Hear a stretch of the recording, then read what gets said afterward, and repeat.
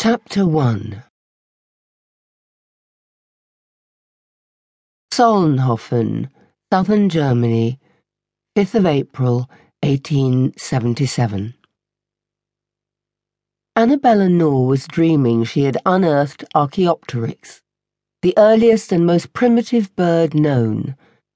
The excavation was in its 6th week. A fine layer of soil had long since embedded itself into everyone's faces, and the mood had hit rock bottom. Friedemann von Molson, the leader of the excavation, was the only one still in high spirits.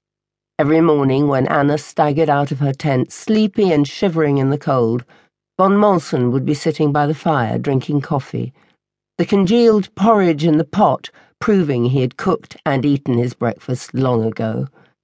Anna was fed up with porridge, fed up with dirt, fed up with kneeling on the ground that only revealed bones that were, of course, interesting in their own right, but were too young to be the reason she studied biology, and most definitely not the reason she was spending 6 weeks of her precious summer holiday living in such miserable conditions. The year was 1877. And at this point in her dream, Anna got the distinct feeling that something didn't add up. She was wearing her quilted army jacket and thick, furry boots with rubber soles. But Friedemann von Molson didn't seem the least surprised, even though he was wearing a 3-piece corduroy suit, with a pocket watch, a woolly cap which rested on his ears, and had a pipe in his mouth. They were in Solnhofen, north of Munich, and in addition to Anna and von Molson, the group consisted of 2 local porters, 2 other postgraduate students, and von Molson's brandy-coloured retriever bitch, whose name also happened to be Annabella, a truly irritating detail in the dream. While they plodded across the same ridge as yesterday, von Molson told anecdotes.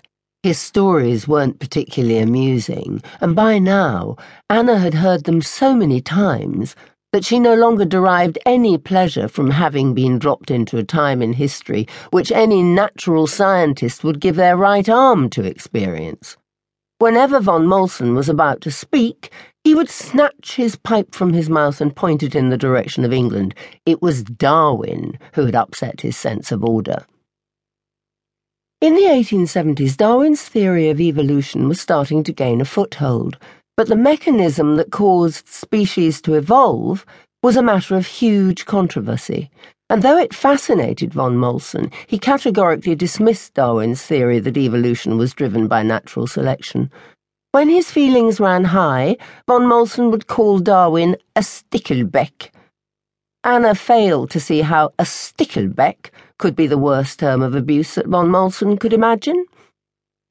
At the start of the expedition, Anna had challenged von Molson's argument, and this was how his interest in her had originated.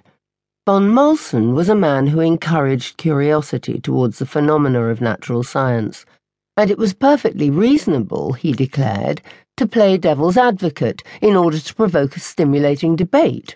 This on the proviso that one didn't seriously believe that in a few decades the stickleback hypothesis would be accepted as common sense, that all living organisms, mice and men, birds and beetles, had evolved from the same starting point, and that differences in their individual morphology, physiology and behaviour were entirely the result of adaptation and competition.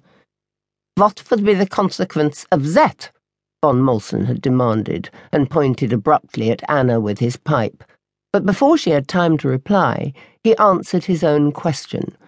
The conclusion, he declared cheerfully, would be that the genome wasn't a constant. It would be changed, and no one would be able to predict what would cause it to change, as if everything, life and nature, was entirely random and unplanned. The whole business is insane. During an already notorious lecture at Oxford University, Darwin had recently argued that the vast gaps in fossil evidence for birds existed solely because such fossils had yet to be discovered. Once they were found, and this was purely a matter of time, the evolutionary game of patience would come out, and it would be obvious to everyone, as it already was to Darwin and his supporters, that the driving force behind evolution was the process